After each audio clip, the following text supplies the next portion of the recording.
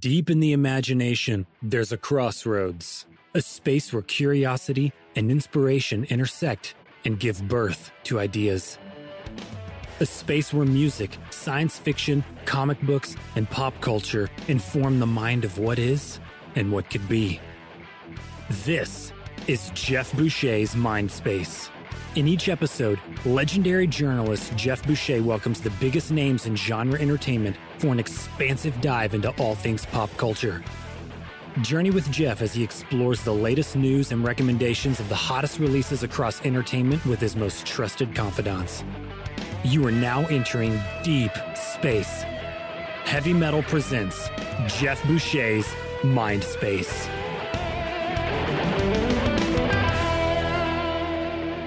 Hi, welcome to Mindspace. This is Jeff Boucher. I'm here with Maya St. Clair, and this week we are going to have some funny guys with us. We have Seth Green and we have Matt Seinrich from Robot Chicken. And anybody that loves genre stuff, loves Comic-Con kind of stuff, probably loves Robot Chicken. They have a lot of fun at everyone's expense. And it should be a lot of fun talking to them today about Riverdale, which is their latest target with their new Robot Chicken latest episode. So here we go. It's a great episode. I think it's let's see, it's subversive and it's offensive and all the wonderful things everything you could hope for. It's a lot of fun. Was this a target that you guys had picked for a while back, or is this something that how long have you been wanting to go to Riverdale? We talked about Archie a long time ago. Because we all were such fans of it, and we had wanted to do a sketch. God, what was that Final Destination? The second season? Oh, second season, yeah. So second season, we had this idea to do Final Destination in the Archie universe.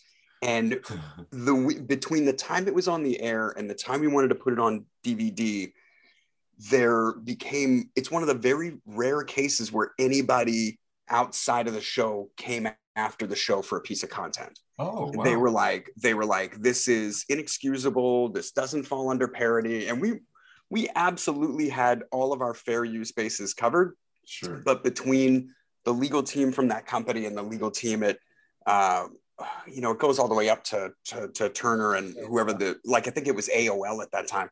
And they were like, we're not going to court over this. So they pulled that sketch from the episode on DVD.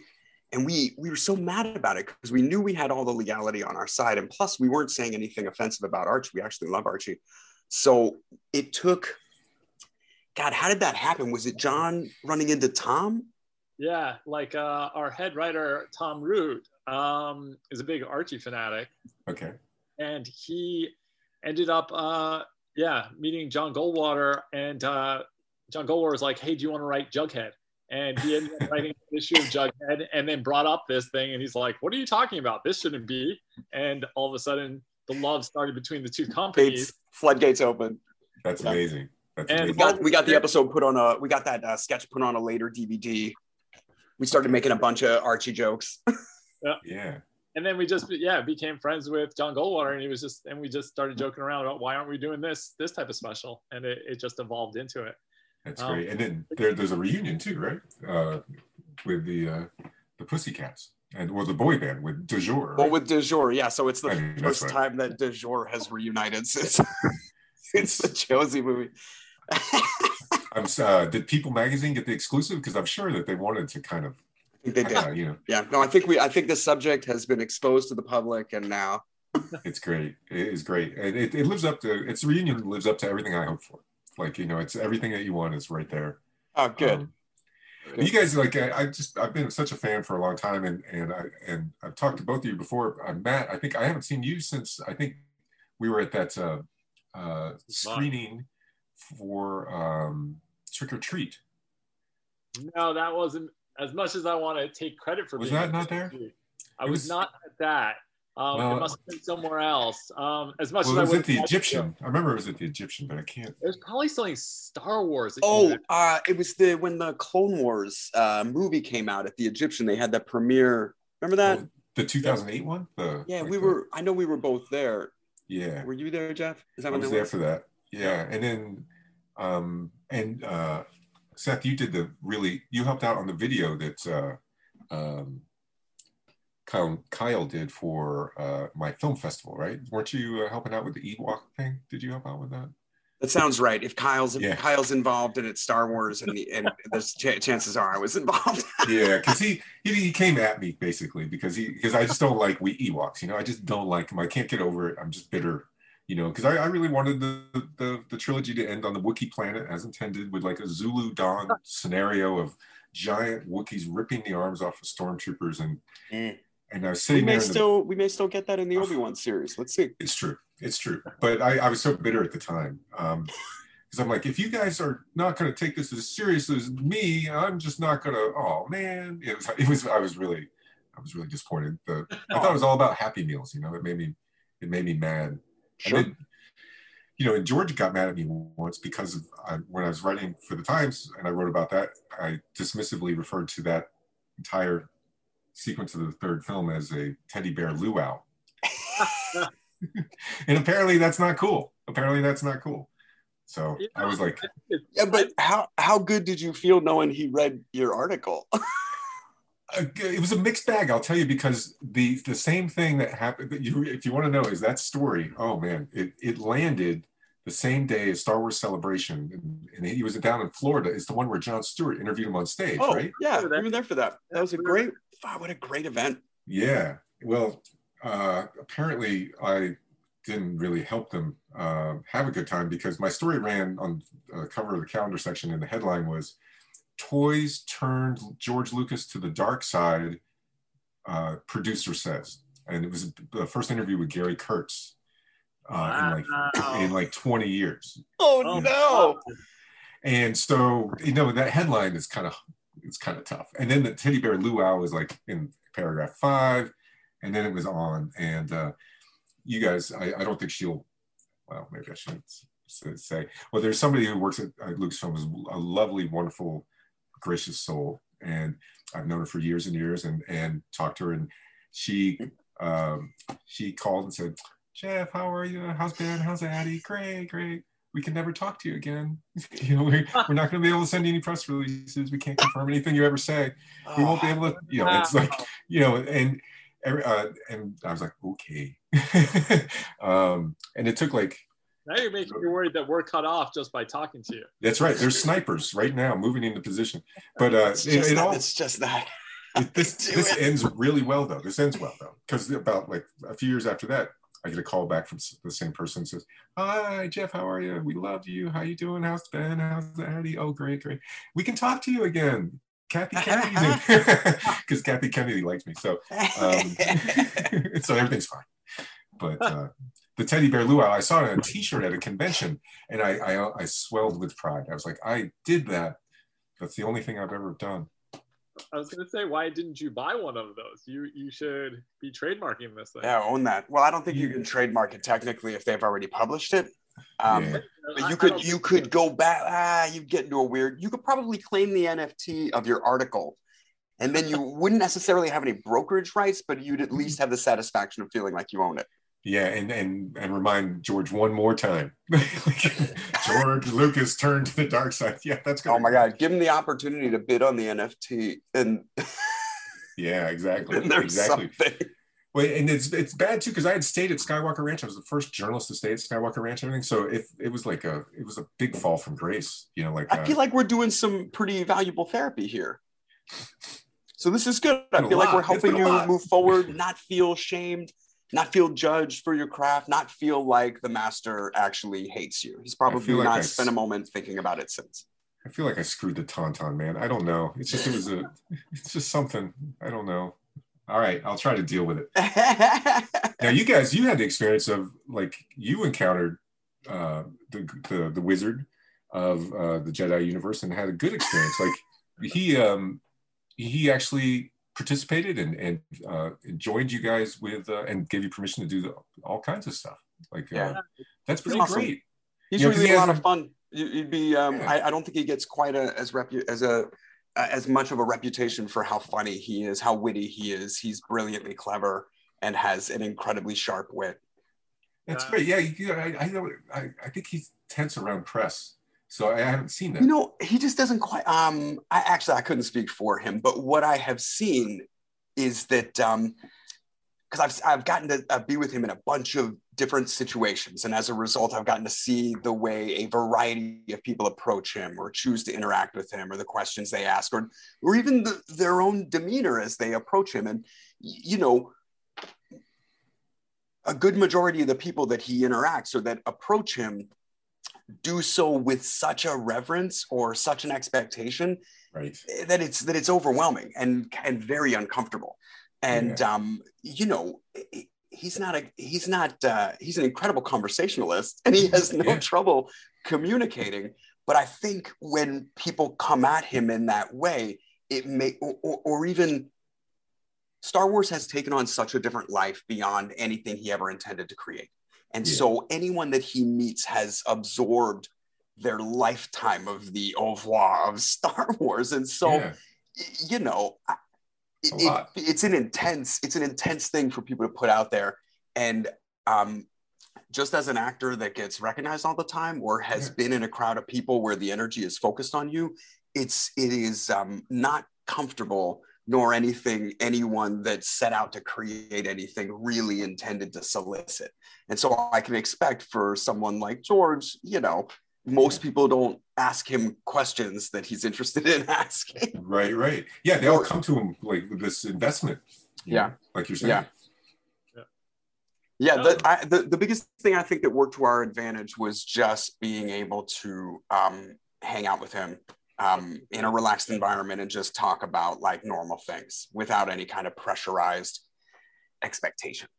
Yeah. And it all started by accident. That's the other thing. It's like we did this one little parody, you know, that aired, and just to get the call saying he liked it, he's inviting us up to Skywalker Ranch to, you know. Is that the Palpatine? Is that the Palpatine one? The Palpatine, yeah. And it's so good. Really, and it kickstarted everything. It really did. It opened the floodgate to a relationship, not just with Lucasfilm as a whole, but with George himself. Because he gave us the permission to do these little specials that we ended up doing, and then he partook in acting in them, where we're making little figures of them. And it was fun. Like, again, part of that was like, I'm sorry. No, I was just saying I'd never met him before. I was coming in, like Seth was just describing. I didn't know how to manage it. And my first interaction with him, he had met Seth before, so it was a little more comfortable. Well, I can tee that up a little bit just with that, because like I had met him several times through all kinds of situations, and I had time and time again been unable to contain my general enthusiasm, or even my like youthful insistence on I don't know, being important, being meaningful or memorable.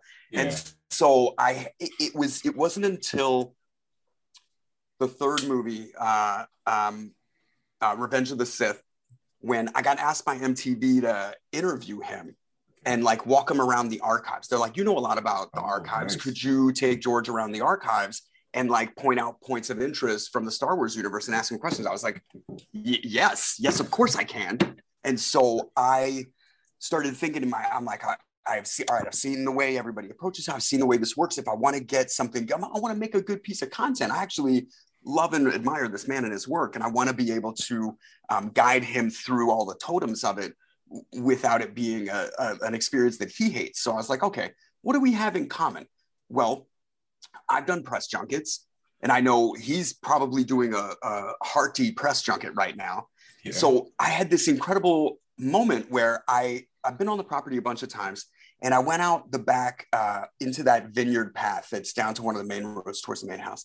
And I was just standing out there, catching my breath, trying to like, okay, we're about to watch this movie. I'm so excited. And what am I going to do later? And he starts walking up the steps by himself. And so I was like, I'm going to seize this chance. And so I said, hey, George, nice to see you again. I'm Seth. We've met a couple of times, but I'm going to be doing the walk around the archives with you for MTV today. And he said, oh, okay, good to see you. And I go, is there anything that you want to talk about? I said, I've got a bunch of questions, but is there anything that you want to cover? And he's like, no, I'll see what you got. And I said, have you had to do all the press this week? And he said, yeah, I've done 3 junkets. And I said, just domestic or the international? And he said, both. And I go, oh, what's the question? What's the question? And he goes, what do you mean? And I said, whenever I do a junket, they're always like, everybody asks the same fucking question over and over again. No matter how many questions they ask, it's that same one. So what is it? What is it? And he said, oh, it's because it's the 3rd movie. And do I feel satisfied that I brought the whole thing to a conclusion? I was like, oh, okay, good, Nice. good. Yeah. Well, I'm not gonna ask you that. We'll just talk about the stuff from, for the Last Crusade and stuff. So Nice. anyway, I'll see you in there. Like that. And when I was, and I couldn't even believe I pulled it off. I was like, oh shit, I think I did it. And so when we got up to the archives, everybody's there. It's a gang of people. MTV, there's cameras, a bunch of people, props, all the people from the archives, all the producers, so many people. And I walk in and I can't help but go over to the big Chewbacca that they've got set up, the new Darth Vader, because they've resolved the helmet and whatever, the symmetry of it. And looking at the table of lightsabers they've got laid out. And George sees me and makes a beeline straight towards me. And I was like, oh shit, what's this? And he said, what do you want to do? We should take a picture. I go, yeah, I think I'll start like under Chewbacca's arms. What do you think about this? And I put me and Chewbacca in a prom pose. And I go, look at this, like it's our prom picture. He starts laughing about that. And he's like, yeah, get the camera. And I go, okay, so good, I'm going to do this. And then he grabs the Darth Vader helmet and he starts to lower it onto my head. And it's like enormous. But we're face to face, so close. And when he lowers it on my head, I go, don't, you're making me look like Rick Moranis. And he laughed. And I was like, this is going to be great. So then we walked all around the archives. We had a super casual thing.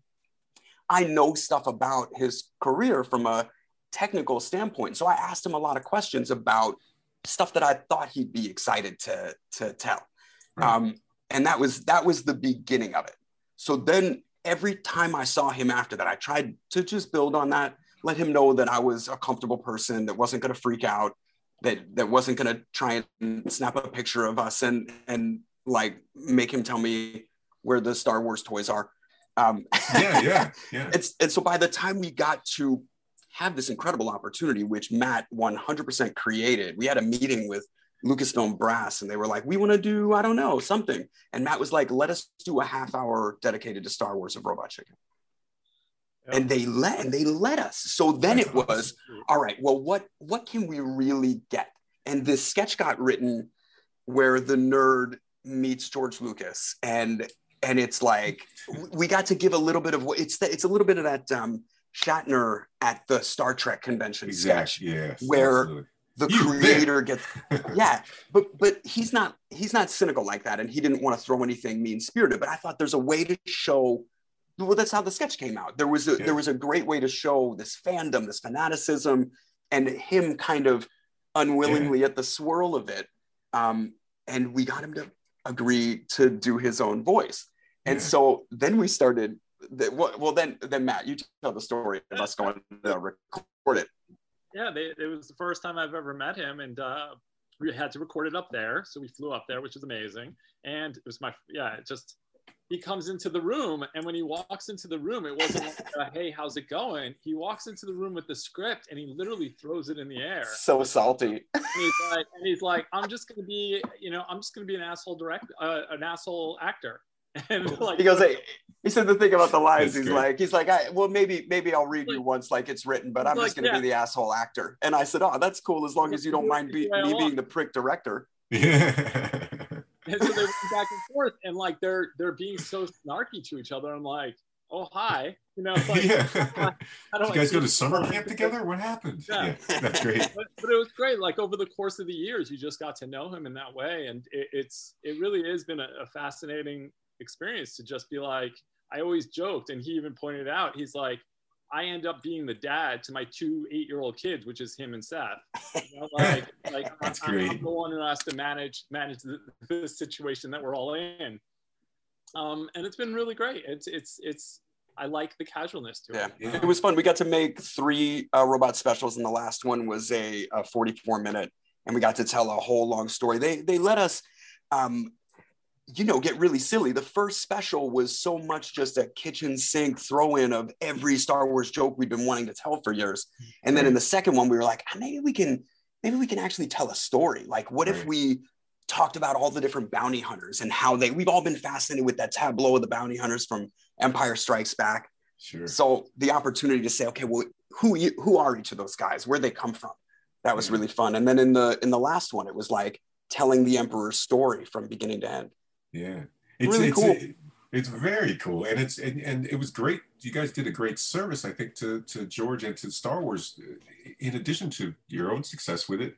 And as a success as comedy, because they were all great, but you did a service to Star Wars because it did loosen them up, and it is part of this of George, like kind of engaging and kind of pulling the curtain back, in a way that always really wanted helped. to have fun with this, you know what I mean? And there haven't always been opportunities for him to have the fun, So that was the one thing that I think Matt and I felt the most privileged to do was spend any time with him where he could just be playful and joyful with all the things that he'd created, without any kind of pressure.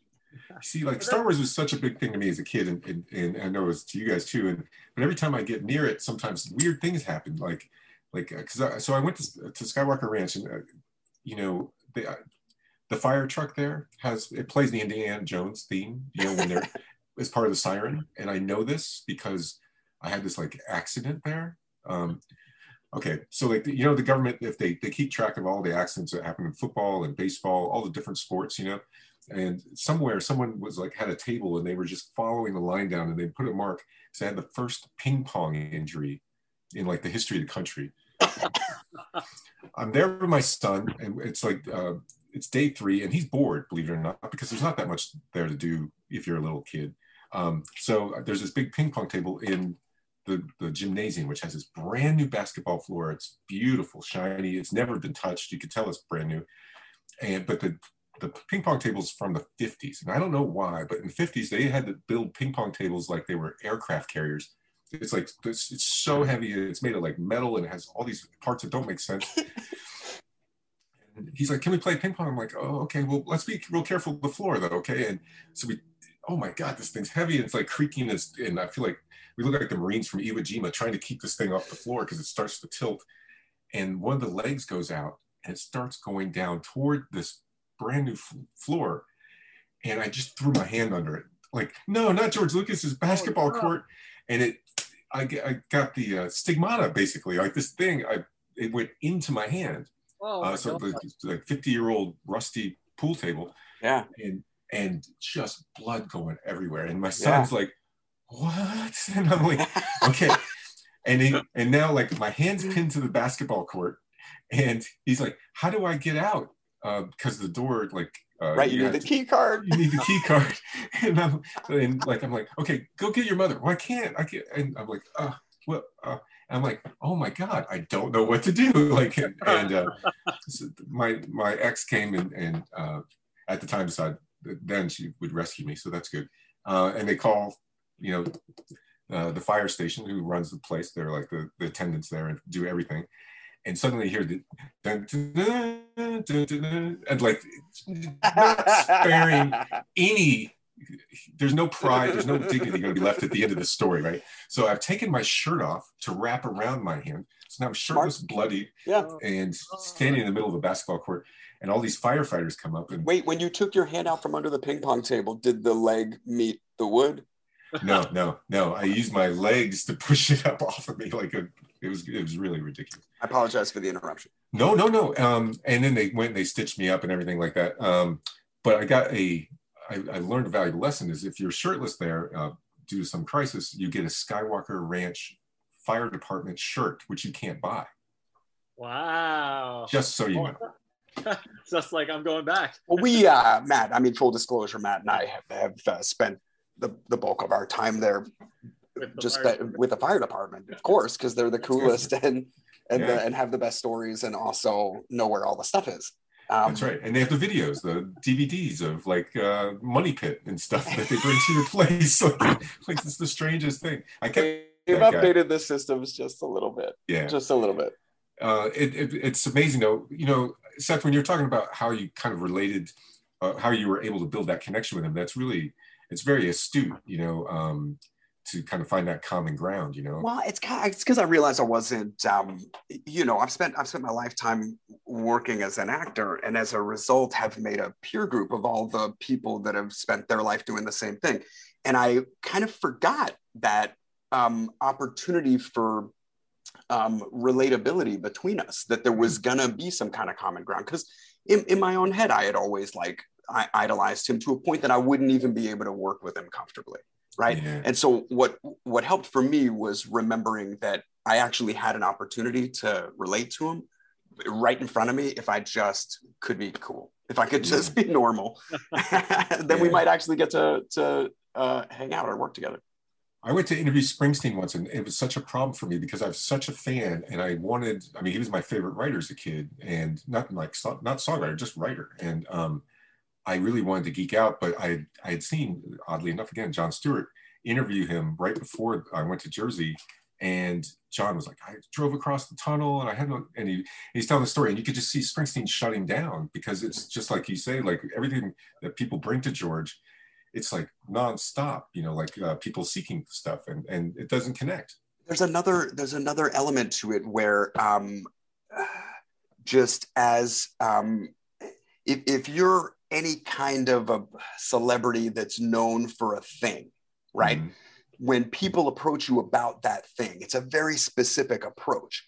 And so chances are you as the celebrity have crafted some version of your personality that's exclusive for this moment to both acknowledge this person's great attention to the work you've done, but also give yourself enough of a distance that you're not creating an intimacy that's dangerous for you. And so I learned that when I was 14 years old. A friend of mine, her mom dated this awesome director, and I got to meet Malcolm McDowell at a Christmas party. Yeah. Right. So I had been told hours before that Malcolm was going to be at this party, and you don't even understand, like me at 14, like Malcolm McDowell, holy shit. It was everything. And so I was like, wow, so I was trying to keep myself together. I just wanted to know like how to be cool. Like at that point I had already worked with some very famous people, but this guy was meaningful to me in an incredibly different way. And so I'll never forget this. The very first thing, he walks through the door, my friend's mom, who's buddies with him, says, "Oh, Malcolm, I can't wait for you to meet Seth. He knows Clockwork verbatim." And I was like, and I go in to shake his hand. I'm like, fuck. That intro. And he turned it right on. On. And he was like, well, then we're expecting a bit of the old Rahan. And I was like, man, fuck. And then I had to work to undo that all night. Because anytime I was anywhere near him and was like, so how do you like your chicken cooked or whatever I was trying to he was already like, this kid's a fan. I got to talk to him like that. So it was that. I had seen enough people, including myself, approach George and just be dumb, just be like, I don't know how much, tell me about like lightsabers or kyber crystals, man. Like you can't help it when you just love it so deep. You just want to, this is your shot to say so. So I imagined in that moment, this was not my only chance to meet him. And how would I because I guaranteed any of the other times I met him, I didn't make a fucking impression. Yeah. You know what I mean? Oh, yeah. So I was like, well, if I actually, I just realized I had a different opportunity. And so I tried to approach him like that, and it changed everything. It's the wise way to go. And it worked with me for Bruce for a couple days because I acted like I didn't even like his music. I mean, I didn't act like I didn't like it. I just acted like I was not engaged with it. And then I said, you lived in LA for a while. How did that affect your music? He's like, oh, I don't think it affected my music. I don't even think I ever sang a song about LA. And I'm like, no, Souls of the Departed, side 2, Lucky Town. Where little Rafael Rodriguez was just 7 years old when he was shot down by some oh, never mind. Like, I mean, I was like quoting the lyrics. He doesn't know the lyrics to that song. Dude, let me let you off the hook. I had a similar moment with George, and it's one of the silliest moments ever. So he's so cute. Right here. Of course, you'll remember when I tell you. So he was adorable, and he would get approval versions of every single thing that was licensed that was manufactured into some kind of product. So from like a toothbrush to action figures, he got a first look at everything. Like, I guess this looks cool. Yeah. And he didn't know what to do with any of that stuff. So his office and Rick's office was constantly filled with all of this stuff. And so when we were working with him on the regular, he started to bring a basket of the stuff down with at least one item available for everyone, but usually more than one item. And, you know, it's everything from like flashlights to figures. So I've played it very cool for several years. Right.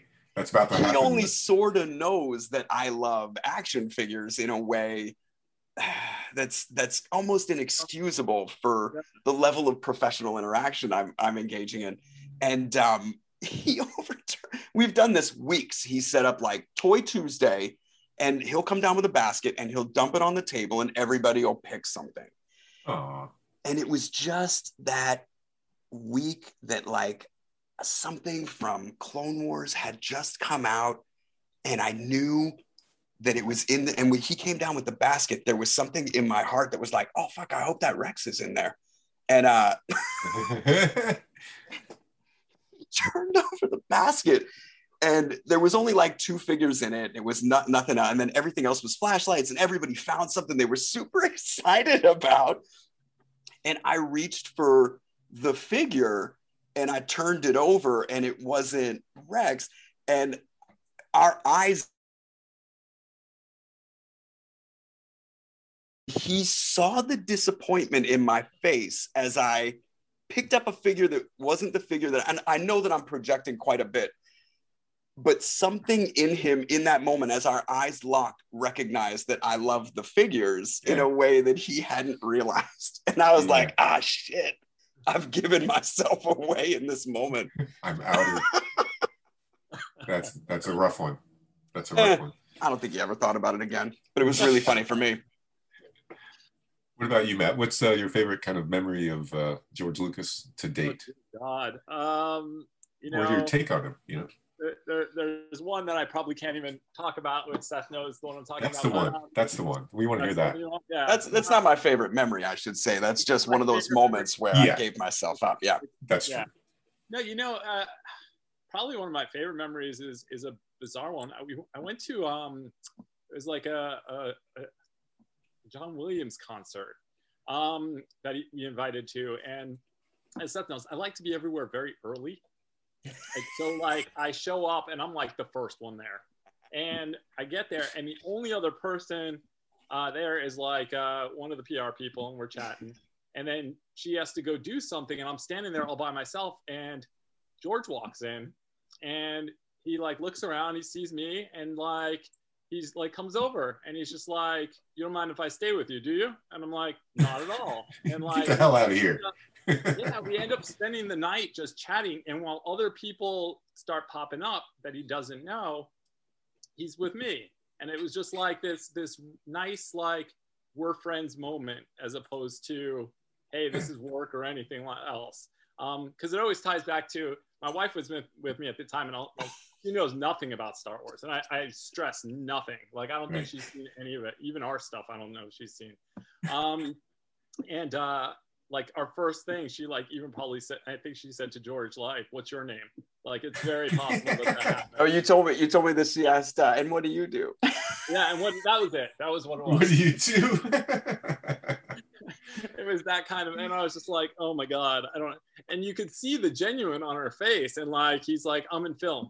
Like, I thought it was a great response. And afterward, I was like, that's George Lucas. And she's like, oh, okay.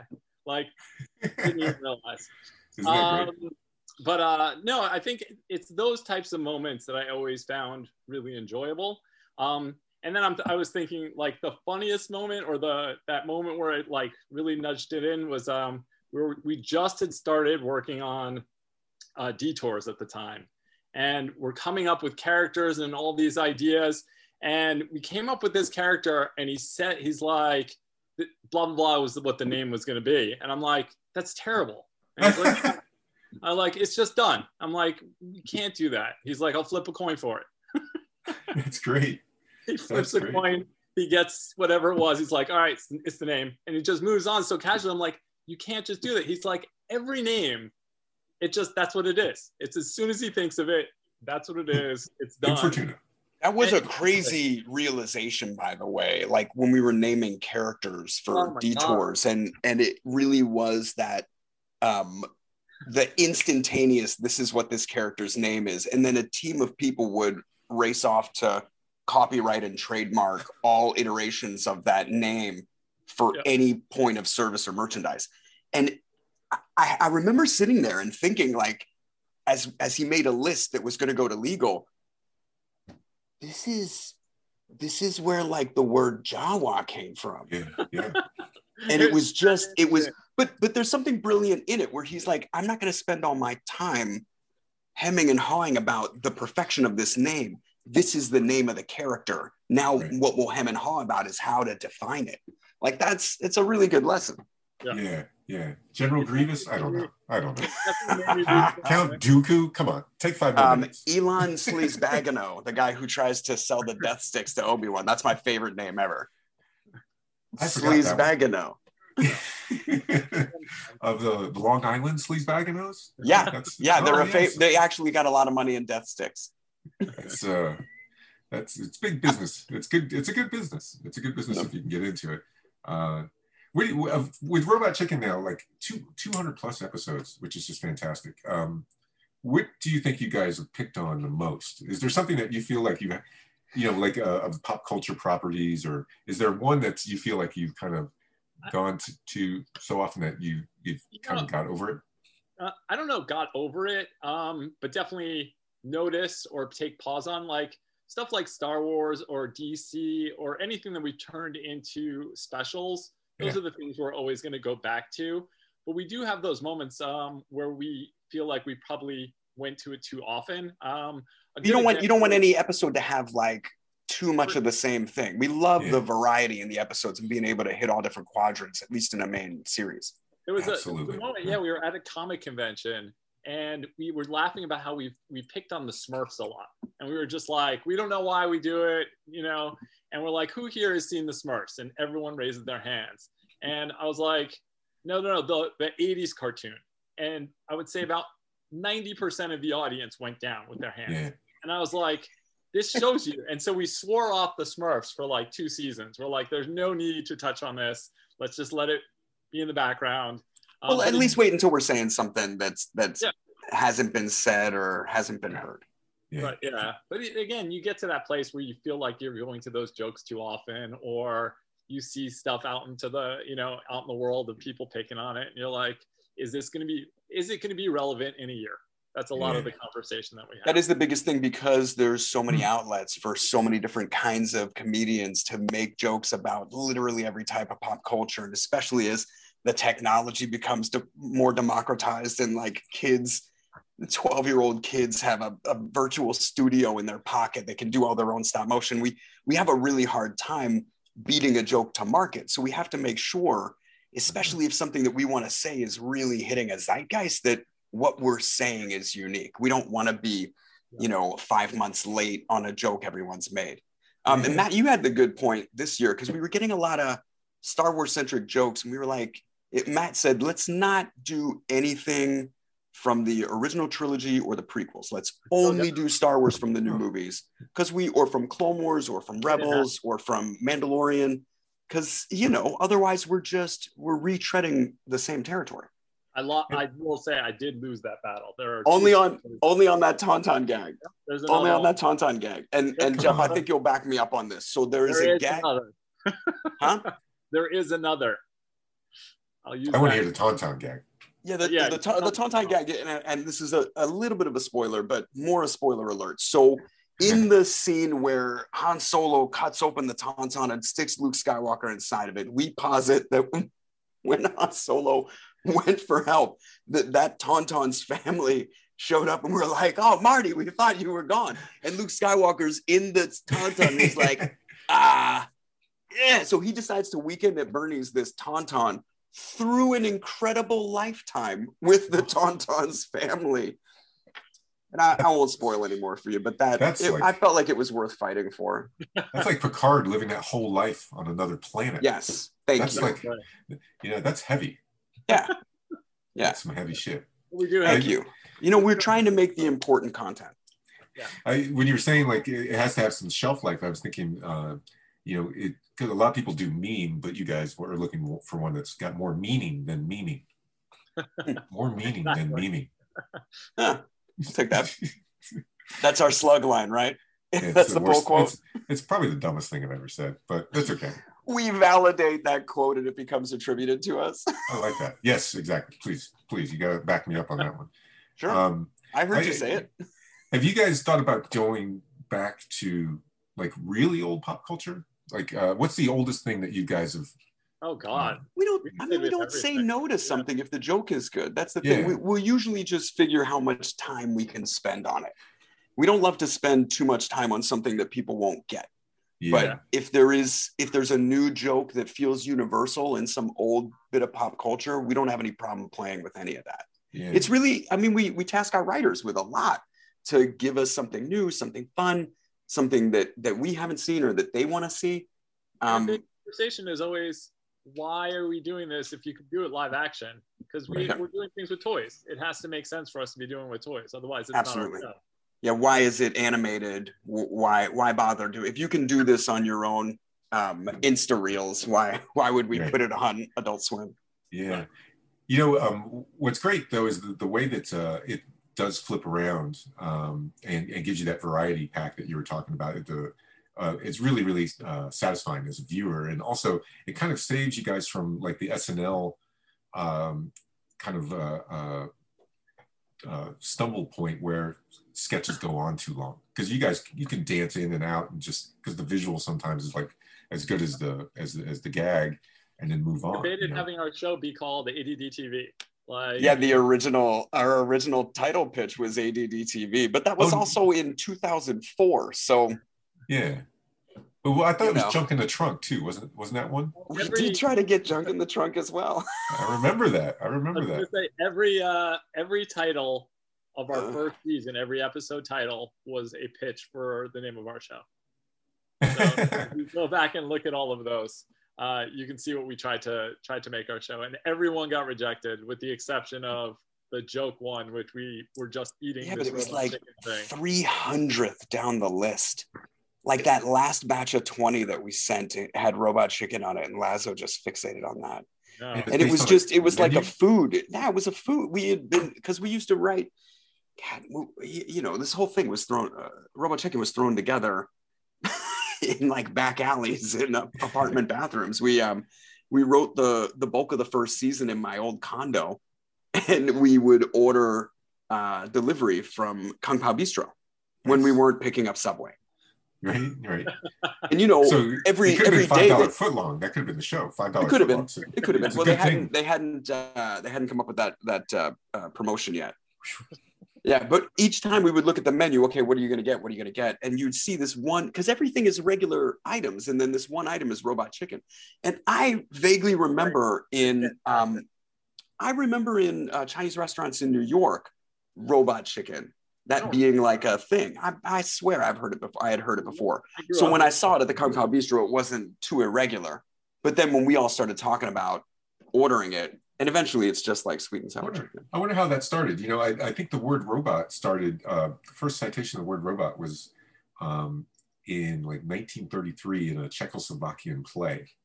I like that you wrote that. I'm overly impressed by He's a legit journalist. I just made that up, dude. I have no idea. You could have pulled that, and both of us would have been like, Czechoslovakia and their dramatic theater. That sounds correct. No, I think it really is. I think it really, really is right. I think it is right. But names are fascinating. I wonder how that one started. Like, that's a really curious thing. Speaking of Chinese menus, this last Sunday was Mother's Day. Do you know that Paul Simon got the idea for Mother and Child Reunion? You know what that song's about? No. It's about, he was at a Chinese restaurant and they had a chicken and egg dish called the Mother and Child Reunion. It is the saddest, meanest song ever. Oh my God. That's a true story. Seth is like gasping right now. Well, because like the of calling that dish Mother-Child Reunion is something for a songwriter to posit. I would think that the chef would not have leaned into that notion for the food itself. So that's why I was shocked. It is. I can't imagine. Yeah, this is rubbing it in. Like it's just Jesus. like it's the only thing I can compare it to is that gas station that has a dinosaur for its symbol. And I'm like, damn, kill them, make them into fuel, and then put a funny animal on top and make fun of them on the way out. Yeah, we're going to use this corpse to promote our production of its blood into fuel. In the future, when squirrels rule this planet and they use us for fossil fuel, think how we're going to feel when we see big dead humans like on top of squirrel gas stations. Chances are no dinosaurs ever going to see that nor understand the nuance of the irony. Yeah, that's true. That's true. I hope the same for us. I should just let it go. Yeah, you don't need to advocate for that dinosaur's rights to not be parodied in current culture. I'm sure people say to you all the time, hey, I have a great idea, and then they say something that's not. So I'm going to try it. Hey guys, I have a great idea for you for your show. Ooh, let's hear it. You know, in 2016, when Suicide Squad came out, it was the first time in any iteration of Batman that they said Gotham City was in New Jersey. For the first time, they placed Gotham City on the map, and it is in New Jersey, which means Bruce and Bruce both live in the same state. That is an excellent observation. Is there a sketch? The sketch is that they both run for governor. Who would win? Springsteen versus as the kind of the populist, Woody Guthrie. Bruce Wayne is the law and order candidate. That's as much as I got. It's not a good idea. I'd have to see it in outline, honestly, to know if it could hold water.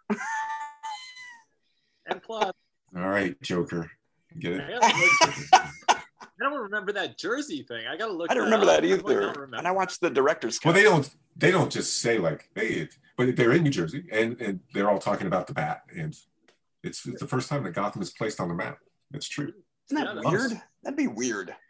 Yeah, because where else could it be? You know, like if you think about it, it has to be somewhere around there. I guess I just assumed that both Gotham and Metropolis were different versions of Manhattan that seemed to coexist.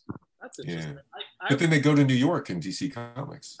Yeah, I was gonna say Metropolis for me is New York, and Gotham for me was always Chicago. Yeah. Yeah, Chicago. I always thought it was like, Gotham to me was Al But you never Capone, saw like Dracula. Beachside in Gotham City, which is the truest Chicago for me. That's a good point. And it well, is it considered coastal? I don't know. Yeah. It could have been like a Philadelphia kind of thing. but then also it also opens up maybe better than Bruce versus Bruce. I was kind of into the name idea, and we've established my Springsteen thing. But Tony Soprano versus Bruce versus Batman is that's probably nobody's pitched that. So, yeah. Well, that's interesting. Bruce, if you wanna come write a cycle for us, like, and you don't mind working for our scale, like, come pitch anything. Don't make offers like that if you don't mean it, because I'm I have nothing but free time. Matt, do I mean it? Seth usually when he says something means these types of things. So that's my reputation. That's a pretty non-commit. I like that. That's good. There's a lot of plausible deniability. Yeah, exactly. That's interesting. What's have you guys? What are you enjoying these days? Is there anything that you guys are enjoying as far as music or film or television that you would like to point a finger at? If not, there's a new show every week. It's like there's so much stuff that you just go. Is there anything that's grabbed you lately? Oh gosh, what was the last thing that I just watched that I really haven't really had one. I'm really enjoying Seth Rogen's Cannabis. That's fantastic. I haven't tried it yet. I gotta try it. I haven't tried that. And they've got a whole lifestyle thing built into it, which is actually really fun and positive. The packaging is super cool. I thought I saw just the images and the colors and it seemed very distinctive. It is, but it's also like a really good cannabis too. So. Yeah, it's weed. I mean, what's the worst that could really happen? It's very strong. Right. Yeah. Right. What else are we doing, man? I'm watching Big Mouth. Invincible is great. Big Mouth. Oh, Invincible is so good. Yeah. Oh yeah. Kirkman was on last week. He was on this podcast last week. Watching. Fantastic. I mean, even just doing that Walking Dead special with him has been great. He's one of those people where, and that whole thing's happened was a side thought. Was we do this annual dinner at Comic-Con where it's like him, me, Jeff Loeb, Rob Liefeld. It's like, it's just like old time people. We've known each other for probably 20 plus years in the comic industry before we were doing anything. And we were just sitting at dinner and he's like, what, you do it with DC and Star Wars and not me? I was like, let's do it. And it was just like that. And the next thing you know, we're doing this special.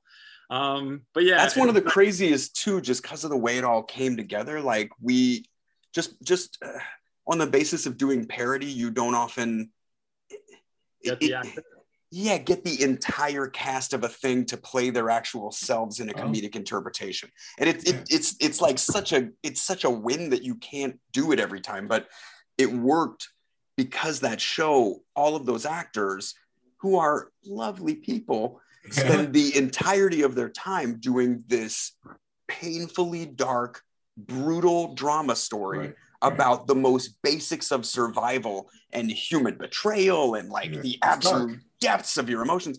And everybody was like, oh yeah, let's have a good time. Let's be silly. From Norman to Andy, everybody was like, yeah, we'll oh my God, Andrew Lincoln is one of the funniest people.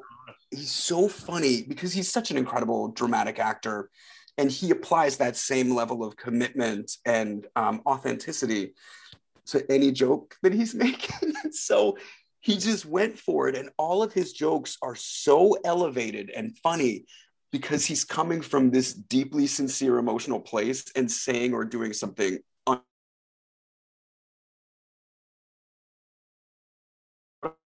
fun special that was. Yeah, Kirkman is he's fascinating. Invincible, you know, I can't wait to see when we get to a point where we have a lot of rated R animation, because I assume it's going to happen. You know, like even on the big screen, I would think that there would be more at this point than there really is, because there really hasn't been very much. I mean, that blood is all for chores. R-rated. That all of that violence is one hundo R-rated. Oh, at least by conventional MPAA standards.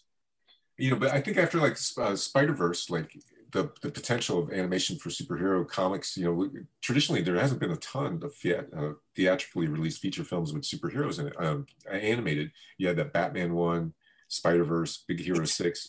It's time though. And if you really look at like the trends of what animated movies were getting made through the studios in the times where they were making them, they didn't see the type of financial success that would like persuade them to invest heavily in an animated feature. I think the fact that Spider-Verse is hands down one of the top 10 best films ever made, and also made so much money and won an Oscar, will be incredibly influential for the industry in general as to how to exploit these kinds of heroes in different mediums than they've imagined. Yeah. I mean, I'd love to see like a Silver Surfer animated movie, or like you know, there's certain characters that are in Marvel and DC Universe who are kind of on their own a little bit, and you could do them as like a singular thing, like a Swamp Thing, or they're teeing that up though. They really have, like, the fact that the TV stuff is starting to work the way that it is giving them the ability to do limited series the way they would do limited collections of a single title or like a character team up. So we're just now that they've proven this concept so clearly, right? Started with Iron Man, and then into Cap, and then they're like Thor, and that's where they built the Avengers. So they've really taken their time, and even had some I wouldn't call them false starts, but like they pursued different veins of it based on what was available. So the entirety of Agents of S.H.I.E.L.D., getting to do all those shows on Netflix, like that stuff is still canon.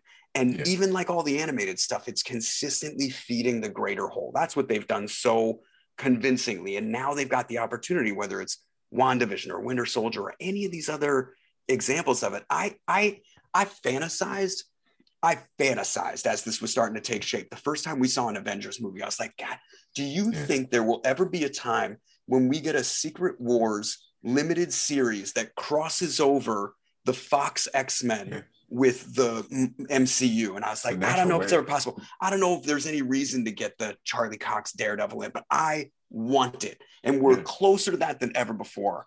And I've heard the Russos say the only thing that would get them back directing is Secret Wars. So give it to them. right? Yeah, absolutely. And there was even that Secret Wars, if you remember, after Secret Wars, a few years later, there was a Secret Wars, they retconned it and they added Deadpool as the Yeah, Secret the War. Deadpool Secret Wars. Yeah. So he's in it too. So like you can even, That's a hilarious book, by the way. Yeah, it is. It is. But I would settle at this point for a meaningful introduction to the Fantastic Four. I just want, and if it's Krasinski and Emily Blunt, I'm fine with it. Sure. Right? That last trailer could not have teased it better. Like the way that whole family trailer that led into that little floor that ended it all. I love it.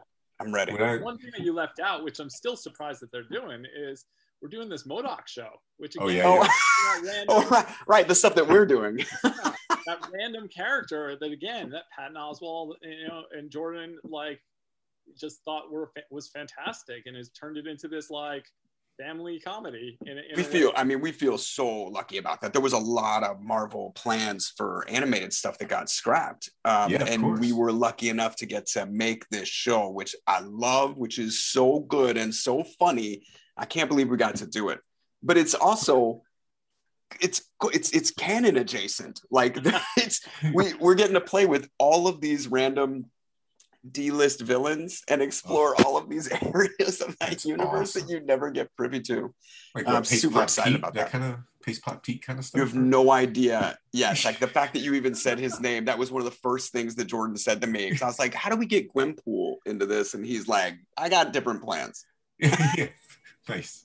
That's fantastic. Well, you're doing Bat Rock will show up before Gwenpool will. With the French accent, he's like Pepe Le Pew, he's French. It's fantastic. We'll probably get the guy from The Boys to do it or something. Oh yeah. I can't get my head around it that these things are on TV now. I feel like it's I'm in Jacob's Ladder. I fell asleep in Batman and Robin, the screening, and I'm still there, George Clooney, and I just had all this dream that there's a Watchmen TV show and The Boys and Doom Patrol, and now I'm going to wake up any second and Clooney's going to have nipples on his suit. You know what? That may still happen again, but regardless, the greater whole will not be that. Which is and it'll be part of an integrated multiverse that we can all agree should be canon. and it won't be in Jersey, right? It won't be in Jersey. Who knows? I don't know. Maybe that map looks different today. Yeah. Well, it's what a treat to talk to you guys. It's so much fun, and congratulations on everything. You continue to do work of the angels in taking down kind of every nerd target there is. It's fantastic. Well, I will say that I never quite think about it as taking down as much as celebrating the organic absurdity of any of these things that we passionately love. Absolutely. Because if you didn't love it, you wouldn't do it. Nobody makes fun of stuff that they really don't love. I know that. But it's really well done. I'm really glad that you guys didn't name it $5 footlong, because I probably never. I never would have watched it. I never would have watched it. So, but thanks for coming on the show, and it's great seeing you guys. Right on. Wait, Matt, what's the date? May 23rd. At midnight on Adult Swim, the Archie Comics Robot Chicken special. Exactly. Tune in. We'll be there. Don't be a jughead. Matt and I have been doing bits about the date for days now, trying to promote this thing, and so and you gotta beat the drum. That's fantastic. So, well, it's good seeing you guys, and thanks again for your patience and your cooperation and your good cheer. Well, thanks so much for tuning into Mindspace. You just heard Jeff Boucher talking with Seth and Matt from Robot Chicken about not only Star Wars, but their upcoming Archie special, which will be airing on Adult Swim on the 23rd. So check it out. It's funny. I'm not a huge Riverdale fan, but it's got a lot of really funny stuff in it. And, you think about how much those guys have done, the success that they've had. And it really is that it's a busy sector now, that kind of the comedy sector for genre stuff, because you see a lot of parody, a lot of satire stuff from Family Guy and Robot Chicken, obviously, but also just you see SNL stuff once in a while, and the late shows get into it. It's a good time to be a fan of parody of genre stuff, you know. Yeah, and I think lots of the central properties and companies themselves are trying to get into it, as they set up the whole kind of Marvel model of just properties everywhere that anybody can go to. I know that Star Trek has their Below Decks thing. I think we talked about that. And then I just saw trailers for a new Marvel supervillain one that was also MODOK. Yeah, I mean that's the most exciting thing ever. Yeah, Patton Oswalt's MODOK, and MODOK is this fantastic, bizarre character. He's like a giant floating head, who's little tiny arms. His head's like in his torso, kind of, or his torso is his head, and he has little kind of T-Rex arms and T-Rex legs, kind of. And his name is an acronym. I can't remember exactly what it stands for, but it's like Machine of Death, you know, for killing or something. We could look it up real quick, but it's a Jack Kirby creation. It's part of the craziest part of Jack Kirby's career, when he was really coming up with over the top and really strange characters, and that one way at the top of the list. Yeah, I'm looking it up right now. It says mental mobile mechanized organism designed only for killing. That's what I meant to say. It's, you know, Kirby had some of these great characters whose names were acronyms that he launched in the 70s.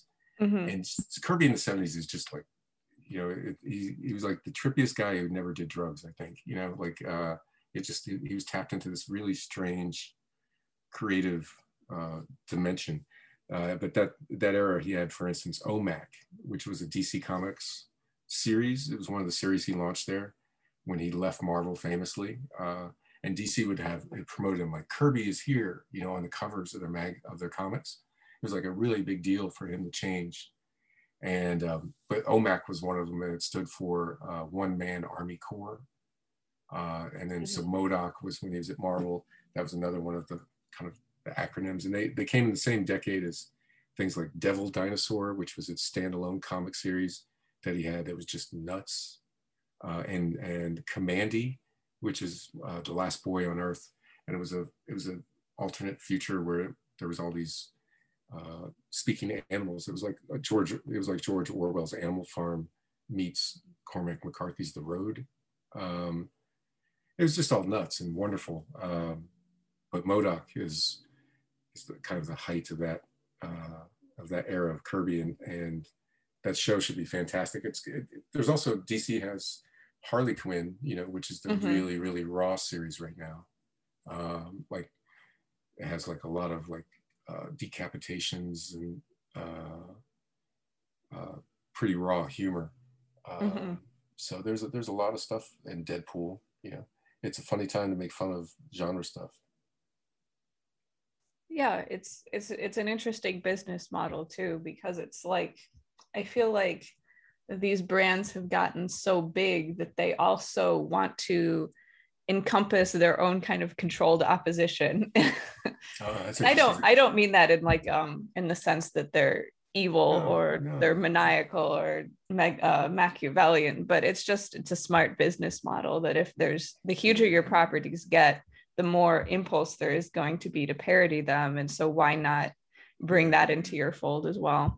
Yeah, absolutely. No, it's a good point, you know, and because if you represent Coca-Cola and Sprite, you know, then maybe people aren't thinking about Pepsi. So like, you know, so they're giving themselves their own Coke and New Coke, like making fun of themselves, creating a natural opposition within their own brand, you know, kind of co-ops the market from their true opposition. So that's sneaky. I like that. Yeah, I mean, it's not comedic, but I found the Snyder Cut kind of to be an example of that as well. It's like you're taking advantage of this popular sentiment that you, the studio, have adulterated this movie.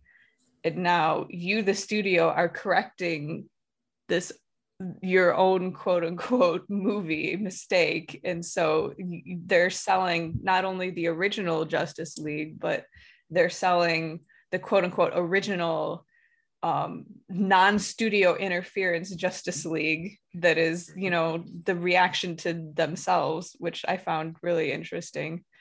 Yeah, well, you know, it gets down to, you know, the opposite of love is not hate, it's apathy. So if you know, they're servicing all their consumers by giving them a love and a hate, and when they stop making it, that's when it's apathy. So, but yeah, you're right, it's and that's that particular scenario, that situation with that movie is so particular and specific to the people involved. But it's fascinating seeing the power of social media. You know, I mean, none of that would have existed. I mean, you know, it's like the Donner cut of Superman 2. This would have happened with that way back when, you know, when Richard Donner was fired from Superman 2 and they brought in Richard Lester to finish it and stuff like that. If social media had existed then, we would have had a Donner cut, just like there's a Snyder cut now. So it's kind of fascinating. It just shows you the amount of egos and power of studios and funding and all that stuff. It's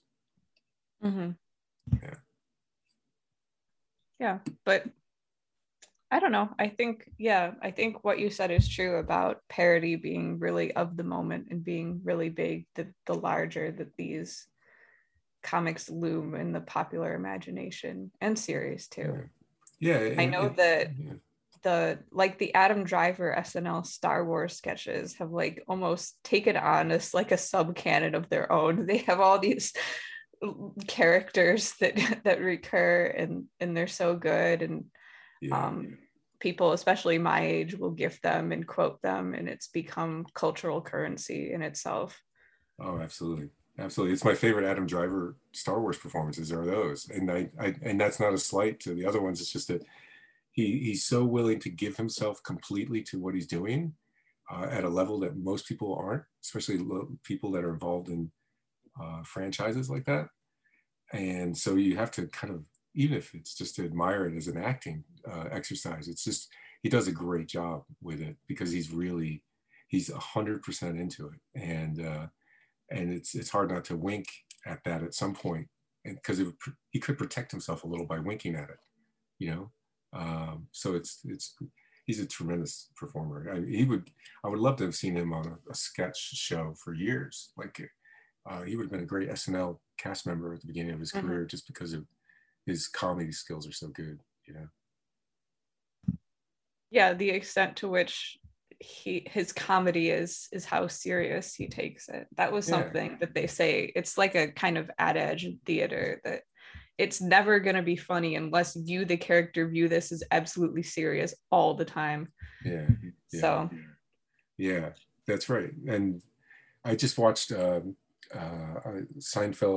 one of the Seinfeld episodes that I had missed a long time ago, with his Comedians in Cars with Fred Amundsen, and that's actually how the interview started. He in praise of Portlandia, saying that it's so funny because everything is so not funny to everybody on the show. Everybody on the show is so serious about everything, and nothing's funny to them, and that's the key ingredient of the show's humor, which makes perfect sense. I hadn't really thought about it, but that's exactly the same thing that you just said. That's interesting. Yeah. Confluence. Yeah. One thing though that I'm wondering as we talk about the proliferation of parody is, especially when it's paired with the absolute dominance of the sci-fi franchise in culture and in economics, even that these things have their own kind of, you can register them on the Richter scale. They're that huge in the world today. Right. Do you think that we're going to reach a point where there's that one parody that kind of nukes it all? I'm thinking of Airplane and the disaster movie genre, or looking back centuries ago, you have Don Quixote and the chivalric romance. I think to the point where some of the books that are parodied in Don Quixote, they don't even exist anymore, except as references in Don Quixote. Like the genre was so done after that book that people just kind of threw them out. and didn't make any attempt to save them. And the accomplishment that the parody reached a higher level of accomplishment than the genre itself, and so then which is the ultimate like double down. Well, it's interesting, and I mean, if you look at what's going on with superhero stuff, for instance, okay, like as you say, like if you look at it just as a pure the proliferation of it and the ubiquity of it and the mass of it within its industry, the domination of Marvel Studios plus all the other big hits, and then now the TV stuff as well. You ask yourself, like, how much can that genre take? How much can it hold? Like if on TV now you have The Boys on one channel, and then you have Invincible is an animated version of a similar kind of superhero deconstruction, and now Jupiter's Legacy, which is the newest one, which is also in that same area of massive superhero, multi-generational epic story with undercurrents of conspiracy, subversive, and decadent behavior by superheroes as a metaphor for celebrity and capitalism. So that's the same kind of thing, and you wonder how long can we have that and have the genre not eat itself? Like how long can it sustain? Because that's really, once you're subverting the genre, it's been deconstructed, now it's been subverted. Like how many iterations of it are left before it gets to its Don Quixote? And that's a really interesting question. I mean, the only thing I can compare it to right now, the closest thing it reminds me of is the Western. If you go back and you look at television in its earliest years, like 4 or 5 years into the Western, or 4 or 5 years into television, I should say, the Western was so dominant. It was like 30 of the top 40 shows on television were Westerns, and people forget how big a deal they were now. ABC, if you go back to its history, its very first hit show as a network, the thing that put it on the map was The Lone Ranger, which was the first Western on TV. A lot of people forget that. If you ask them what the first Western is, they would never guess Lone Ranger. They would guess more kind of like kind of traditional brands like Bonanza or Big Valley or something like that, just because they seem serious, more serious than The Guy in the Mask. But Lone Ranger was first, and the ubiquity of the Western, and it was a service of the technology. It was easy to film, moral stories. They were good for kids. There have been generations of Western films, obviously, John Ford and all that. And that saturation level, and then it led to parodies, and even more than that, it led to deconstructions. And I think once you had like the Clint Eastwood Man with No Name Westerns, once you have, the Wild Bunch and things like that, it was over for TV Westerns. They were already in decline, but they couldn't tell the same stories anymore. The stories that they've been telling were denied to them because the audience had moved forward into something that was darker and more mature and kind of undercut the values of it. And that's what I think about the superhero thing. It's like the most likely scenario, but I mean, I just don't know. I don't know what you do after these shows like The Boys and Jupiter's Legacy, just because it's hard to tell. It's hard to see a Batman movie after those, It's like, and after Deadpool, it kind of, you wonder how many times you can go back and tell, the straight superhero stories. But I don't know. Yeah, I think even my grandma has seen Deadpool. She watches just like TV movies, and she's been like, hey, I was watching there was this crazy movie. It was called the Deadpool. Nice. It was really funny, but I can't repeat anything they said in it. So even if my grandma likes Deadpool, you're right, maybe. Yeah. Yeah, it's jumped the killer shark in Guardians of the Galaxy. I mean, now we actually have a shark, so like there's a potential for someone jumping that shark in the movie, which is great. I'm sure James Gunn will do that on purpose, just because he's so funny. You know, I kind of want to go back to the original Deadpool. You know, the Clint Eastwood movie that he took his name from. You know, 'cause I didn't know that. Yeah, because the character is gets its name from this idea of you put a contest called a Deadpool, which is you bet on who's going to die next. Yeah, yeah. And so that was a thing in the 80s, and like people would say like Courtney Love or whatever, and then they made like in real life. Oh my god, that's yeah, terrible. it was like a very gross, crass thing, and then it was kind of like an urban legend, probably more than anything else. And then it became the premise of one of Clint Eastwood's movies called The Deadpool, and it's about there's people killing someone, and they're involved in apparently in a Deadpool, and Jim Carrey's in it, and he plays like a straight role. He plays like a Axl Rose kind of character, and he was one of the victims. And Clint Eastwood was a cop, tough cop. I haven't seen it since it came out, but I'm kind of interested in going back to it. And it gave its name to this character that was created called Deadpool by Marvel, which, you know, that character was an amalgamation of a lot of different things early on. And it was kind of a spoof of a DC character, you know, that was in Teen Titans, one of the villains in Teen Titans, and was very popular at the time, Deathstroke. So, and of course, Deadpool's taken on a life of his own, and has become, you know, one of the most popular Marvel characters ever. Yeah.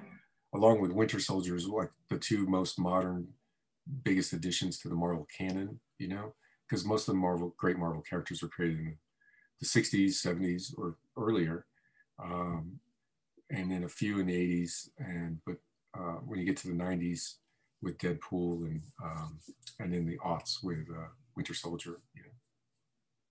Do you think that could be a Achilles heel of the genre, that everything has gotten so complex, and like you said, everything has taken on a life of its own? Because that's actually been a barrier to me to watching some of the new stuff. It's like I feel like I could never catch up. Like I feel like the characters have proliferated, and like you said, they're bringing in all these characters who all have their own backstories and different comics dimensions and timelines and story threads. It has been a barrier to me as somebody who's not very deep into Marvel and DC. Like as a consumer, I'm like, maybe I should just sit this one out. Oh, and the next one's really complicated too. Maybe I'll sit the next one out too. Oh, and the third one has Easter eggs from the first two. Well, maybe I should just. Yeah. Yeah. No. I totally get that. I mean, and I think it's admirable that they've been able to do that on that scale and to cultivate such a broad customer base that is familiarized enough with this stuff to stick with it. But yeah. Well, I mean, they certainly things like, I mean, that's a challenge facing Marvel now, is that after, you know, close to 24 movies and now these shows, that you'll have, you have all this, you know, new generations that get indoctrinated, and there'll be a lot of content for them to explore and become passionate for it. But yeah, it's also off-putting, and that's one of the reasons that comics were off-putting to people for a long time, and you know, comic book stores were so off-putting as well, because if you know, it would be very easy to not feel welcome there and kind of overwhelmed by it, or just, you know, find it off-putting. But yeah, I guess with things like The Boys and Invincible and Jupiter's Legacy, those are all new stuff, you know, that's not based on previous existing, you know, versions of it, but at the same time, it's conversant in those previous works, and it's based on their tropes and dancing with the different sort of you know, possibilities of the story. So that's also can be off-putting. Like I could see people not wanting to watch The Boys because it's like it assumes that you know all the stuff that came before, at least in the way that those stories are represented and what those stories mean and what those characters are like, because it turns them on their head, even if they're not the same characters. But yeah, a lot of it can be, the challenge moving forward would be to have people feel like it's still welcoming, like that there's some entry point that is, you know, worth their time. Like, yeah, I remember when Endgame came out, there was this social media graphic that went around. It was like how to rewatch all the Marvel movies in order so that you're ready for Endgame. And I'm like, there's homework now. Yeah, that's funny. There's not homework we're assigning to ourselves as a culture. Sure, exactly. Well, it's, as you know, it's a celebration of. Yeah, it reminded me a bit of, but my mom actually was a big sci-fi fan, and she remembers the day she went to go see Dune on opening day, and she didn't keep it, but she got one of those infamous little paper glossaries. And was instantly, got the pit in her stomach. Like, this is gonna be bad. Yeah. So if there's a glossary of terms, I'm in trouble. I wish she'd kept that. That would have been so funny. But yeah. It is funny because some people will admire that and some people will find it off-putting. Like, it's like if it's a lot. Like, I remember reading Clockwork Orange, and it has a glossary of terms on the back, and when the Lord of the Rings also arrived with an index and a map, and like people can look at that and like, oh man, like this is it's homework. Yeah, that's right. A lot of people would respond that way. Well, at least I think in fantasy, I think lots of those resources and appendixes have the decency to be in the back. Like, as like, as an add-on. I hate books that like have the family tree at the front. Those are intimidating. Or like if you read Wolf Hall, it's like got 140 characters listed alphabetically at the front. And it's like, that's pretty funny. Yeah, it's a different way of approaching things, that's for sure. That's absolutely for sure. Mm-hmm. So yeah, it's a dizzying time. How do you feel as someone who's followed this stuff for many years? Mm-hmm. As far as just the comprehensive approach, or about? Yeah. It's I find that people as a reader or as an audience member, different times you want different things, and different things have appeal to you. The things that I really love, I would probably be more forgiving of that, but the things that are, maybe less inviting, it does seem a little pretentious to me, or it can be off, as I said, off-putting, to use the word too many times. But it just depends on what the fans want. I try to think about why certain things have this popularity, and going to Comic-Con for years, and seeing the audience there really change, but at the same time, really not. It got bigger, and it got, it was less automatically just guys, which was really great, and now it's like 50-50 on the tickets, which is amazing and wonderful, I think, and it has a lot to do with things like Harry Potter and Hunger Games and anime and a lot of things that people get passionate about. But I look at those things and all the things that are under this big tent umbrella and wonder about what it is that they have in common. Like, what is it that links them, and what makes their fans kind of hunger for more the way that they do, in a way that you don't see in other things. And I think it's part of it is this immersion idea, like, that, whether it's Tolkien or Lucas, or, whether it's Harry Potter or the Hunger Games, is that you're given a world that is wide enough and feels real enough, but also has enough depth that you can explore all these different things in it. And it's one of the things that people really appeals to people, you know, and that's also one of the reasons, like toys, like you look at the Star Wars, how many toys there are. Like if you had every single Star Wars toy, like, oh my God, you know how many toys that would be? It would be like a lot. Like there's thousands and thousands of toys at this point. And that this universe is big enough to fill in with all this hardware and machinery and names and places and cultures and weather and all these different things. And the more that universe feels expansive to people, and the more real it feels, and the more depth that they can realize within it, I think to them, the more they can step away from this one. I think that the power of these things, and the reason that they have glossaries of terms and sometimes put them in the front, is that they are trying to make a reference so that you can feel and live and you know, mark time in this other universe so much, and care so much about the people in it, and pledge your allegiance to it, and publicly declare it and own it in a way that makes you a fan. That all of that is based on the power of that immersion, and the escape that comes with it, you know? Yeah, I think we talked about Baudrillard in The Matrix. That's Baudrillard's thing, that the simulacrum becomes so accurate and so detailed that it eventually becomes more real than the quote unquote original world. So sure. And yeah, and I think lots of the properties you mentioned are the ones that became big on the internet in fan fiction, like Harry Potter, Hunger Games.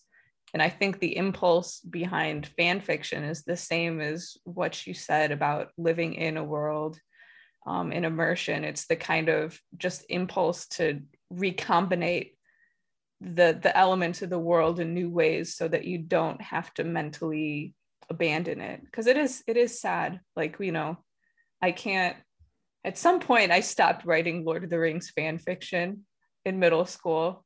And it's kind of sad in retrospect, because when I put down my pen and never came back to that story, I didn't know that was going to be the last time, you know?